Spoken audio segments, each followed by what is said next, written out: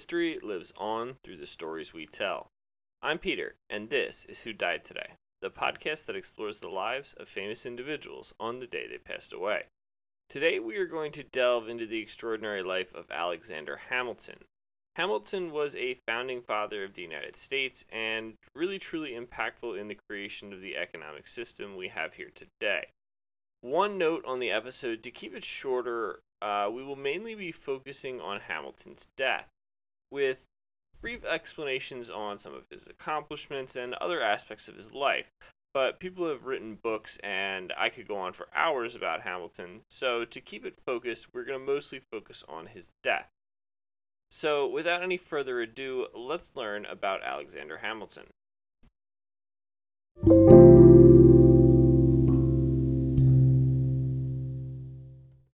Let's delve into Hamilton's early life.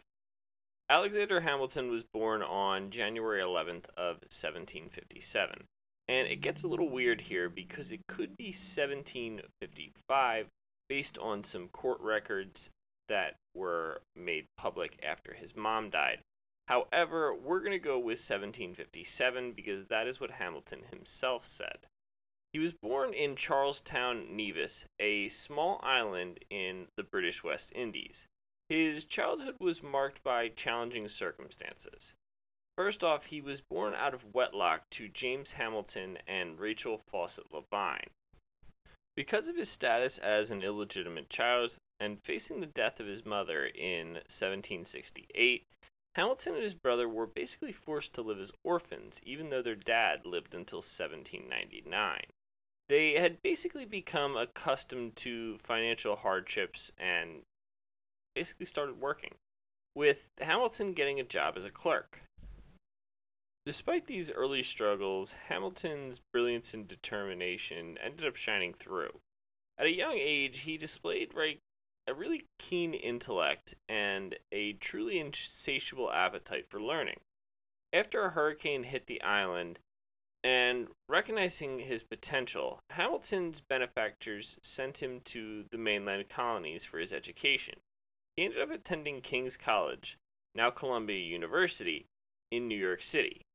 There he distinguished himself as a great writer with a passion and an advocacy for political causes. It was during this time that Hamilton's revolutionary spirit began to take shape. He passionately embraced the ideals of liberty and self-governance, and fueled by his experiences and his studies of political philosophy. Hamilton's early writings reveal his intellect and his passion for reform.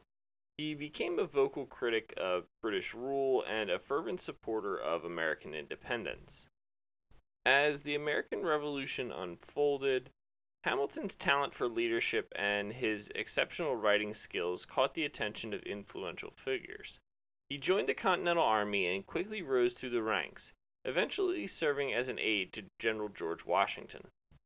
After the American Revolution, Alexander Hamilton played a vital role in the formation of the United States as a nation. As a delegate to the Constitutional Convention in 1787, he was a leading voice in the development of the U.S. Constitution.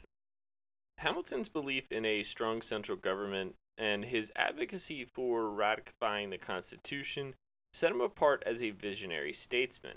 He co-authored the Federalist Papers, a series of essays defending the principles and merits of the Constitution. In 1789, President George Washington appointed Hamilton as the first Secretary of the Treasury.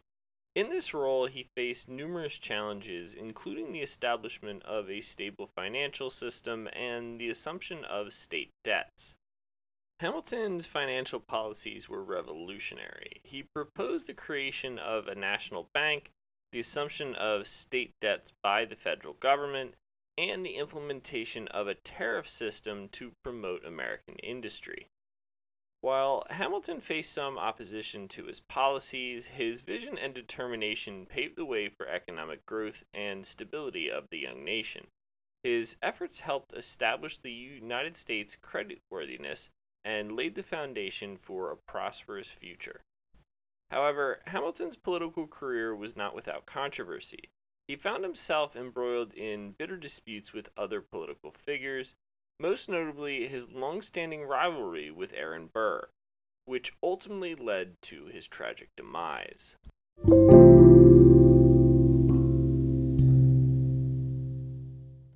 Now, let's get into the fateful duel that ended Alexander Hamilton's life. The duel between Hamilton and Aaron Burr on July 11th of 1804 was the culmination of years of political and personal animosity. The event took place on a dueling ground in Weehawken, New Jersey, a site notorious for its deadly encounters. As the two men stood facing each other, tensions ran high. Hamilton deliberately aimed his shot away from Burr, intending to fire harmlessly into the air. But Burr, believing he was under attack, fired directly at Hamilton, striking him in the abdomen.